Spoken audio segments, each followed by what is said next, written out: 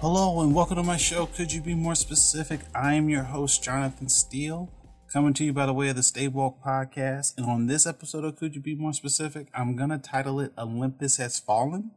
And the reason why I'm giving this title is because obviously this recent week with everything that's been happening with the Trump administration, and it's just so much to kind of touch on with that. I'm also going to touch on Kane and his unfortunate passing. I'm going to go ahead and get started on the Trump news. And I know this week has been a really kind of crazy week, especially politically, because Paul Manafort ended up being found guilty on 8 counts on a combination of fraud. And I know it was also related to payoffs that the Trump campaign was involved in. I know Michael Cohen also ended up taking a deal as well. And I know some reports said that he could possibly be looking at anywhere from 3 to 6 years.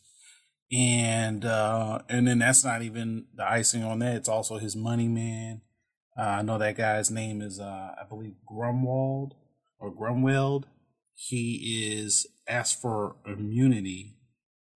He's been the family lawyer now since the previous Trump, in terms of his father. So it's a lot of stuff going on this week in regards to that. I guess I'm going to start with one of the things I knew going into around the time that Trump got elected was that between his university being under investigation at the time and some of the other business dealings that he had where he failed to pay contractors and also was under accusations in terms of some of the complaints that his employees had faced also at Trump Tower, you kind of knew this was coming eventually. You didn't know when. And like a lot of things, these things take time. I know a lot of people are kind of like excited to be talking about impeachment, which obviously that's on the table. And that's not, something that's like, overreacting to it. It's like, right now the state of New York is thinking about pressing charges against him. Because in order for that guy to get immunity, that means he has to be given the state of New York and the DA damning evidence against the Trump organization and some of the money issues that they've had and some of the fraudulent behavior that they've exhibited. Because in order for all that to kind of come together, he had to promise that. So that alone kind of lets you know that things are going to continue to unravel for him. And that's not even mentioning Jeff Sessions and all the turmoil that's going on between Trump and Sessions on that. Because I think what a lot of people don't realize, yes, the president picks the attorney general, but the attorney general is not promised to protect the president. The attorney general is to uphold the rule of law. It's no different than the president when it comes to upholding federal law. So, for an example, Obama did deport more people under his presidency than, say, Bush did at the time. Because under the federal law, if they are finding people who are here illegally, they have to do that. Even though he signed a 2-year thing to extend visas, he did a lot of his did as much as he could under his executive power that he could to try and help extend those things. He still has to uphold the rule of law because he represents the federal government. And the only way things can actually change from that is if it's done legislatively. So that's just an example to kind of show you what the differences are and some of the positions that a president and an attorney general are asked to do. So when you see Trump earlier on Fox News this week talking about, hey, why did he recuse himself in regards to Russia? Well, why wouldn't he do that? If he knows that he's knowingly involved in this process, why would he open himself up to be under that kind of microscope where he's not going to be jeopardizing his political career? I mean, I lived in Alabama, so I already knew what Jeff Sessions was about. He's not anything new. He is what he's advertised to be. So it's not shocking to hear the news about him just in general. But you kind of knew all this stuff was coming with Trump during the campaign. I guess now the question is between Manafort being guilty, the question about could Trump pardon him. And the trouble with that would be is because he's facing state charges as well. The state of New York, that could possibly be nullified by that. So the president can't just pardon him, because if they're both directly linked in a crime that happened in New York, and then charges and a deal is filed against them by the state of New York, I just don't know how a pardon would be able to stand if the person that's giving you the pardon is also implicated in the crime. But hey, look, stranger things have always happened in this country, so I wouldn't jump too quickly on that. Michael Cohen was kind of interesting, because I know campaign finance for the violations. I mean, that I would have thought that would have been something he probably could have got past a little bit more. But then if you look at the fact that he has paid off, multiple women, if that was done with campaign money, which that's what some of the reports is implying, he is in a lot of trouble. But Michael Cohen, who also, is a part of that, being his attorney, obviously has access to information that would imply that he was aware of a lot of the shady dealings that the president was going through. And also the Trump family lawyer, who was for the father as well. So people have access to your accounting books, and they know where your money's going, how it's being transferred, and all your transactions.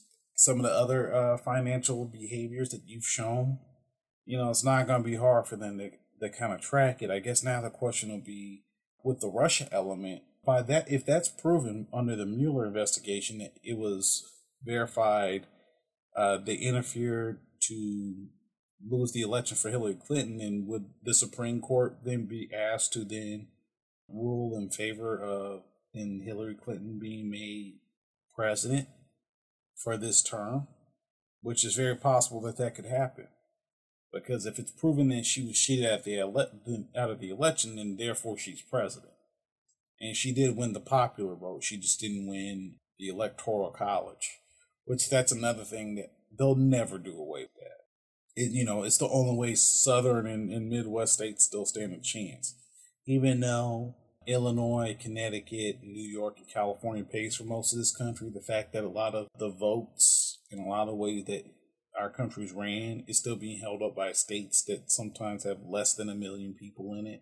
I'm sorry, nothing against Wyoming or Montana, but if you're not really paying the majority of the country's taxes to keep you guys afloat, then I think California and New York should have more say on how things run in the country, because they're spending more money to fund the country. But it's a lot of stuff to kind of unpack moving forward.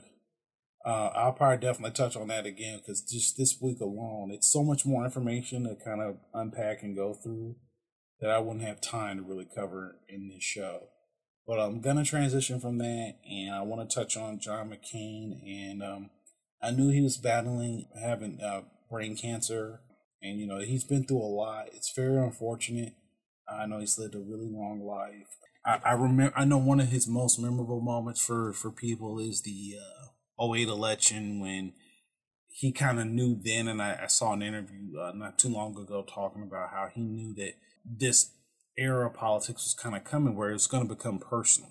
It wasn't going to no longer just be about talking about the issues and some of the things that, was encountered on the campaign that was directed towards Obama, with this kind of current climate, especially with the Trump voter. They really began around the time of the election with McCain and Obama, and when it was becoming more of a populist thing that kind of started attacking then candidate Obama based off of racially, his religious background, and it became not about his policies. It became about him as a person. And you can just really make up stuff. It doesn't have to be true. But the way he handled himself about as well as you possibly could while you're still trying to run and win a campaign. It's unfortunate over the past, handful of years, especially with Trump's recent presidency, just this dismissive attitude that, a lot of people have had for him, and especially in regards to Trump and the Republican Party. This is a really a sad time, because it's like you would have thought like that would have been a time for you guys to kind of really unite and really be like, hey, listen, you can talk about him policy wise and not agreeing with him. That's fine. But when you call him, some of the stuff that Trump was calling John McCain, it was like talking about who would want to root for a guy who gets captured. It's like, who talks like that? Especially a guy that's never been involved in any form of combat. He would actually say that. And he really didn't have that many people defend him that was on his team. And it's unfortunate because, hey, listen, McCain's been attacked before. He was attacked by, the Bush campaign when they were running. He was running to get the nomination back in 2000. When that was a really rough campaign for him because they were real good friends and it turned personal there. So it's just sometimes, the way you run your campaign is kind of a reflection of who you are. And I know Bush, in hindsight, I know they said it kind of regretted that he did that to him because he just wanted to win a nomination, but that was kind of telling at that moment. Same thing with how it's kind of telling at this moment with Trump. I'm really hopeful that, his family is going to be able to be maintained and be strong throughout this time. Obviously, it's going to be rough considering just the life that he's had and what he meant to his family. I hope moving forward, this will kind of try and change the dynamic, especially with politics, especially in their party. But, it's a really sad day. John McCain had a mind of his own for the most part. I definitely didn't agree with him on every policy decision that he had or was advocating for. But, I never really thought like he was coming from a place where it was meant to be mean-spirited. I never got that from him. Me and him may not have seen life the same way, but I never picked that up from him. Those are just some of the thoughts that I had on John McCain, and hopefully moving forward, this will be something that can kind of bring both parties together and they can kind of expand and kind of build off this. Obviously, the things going on with Trump right now is just going to continue to get more out of control and worse. So you definitely got to stay on the look for that. I want to thank everyone that's been listening to the show. Thank you to all you guys who've been supporting us. Definitely continue to like, share, follow, support us, and become a patron. I want to thank D and all the work that he's been putting in on all these shows. Definitely follow and check him out. He's continuing uploading really great content. So definitely go and check him out. Again, my name is Jonathan Steele. Thank you for listening. Could you be more specific? I'm looking forward to doing more of these again real soon. Looking to do more content. And I hope you guys have a good day.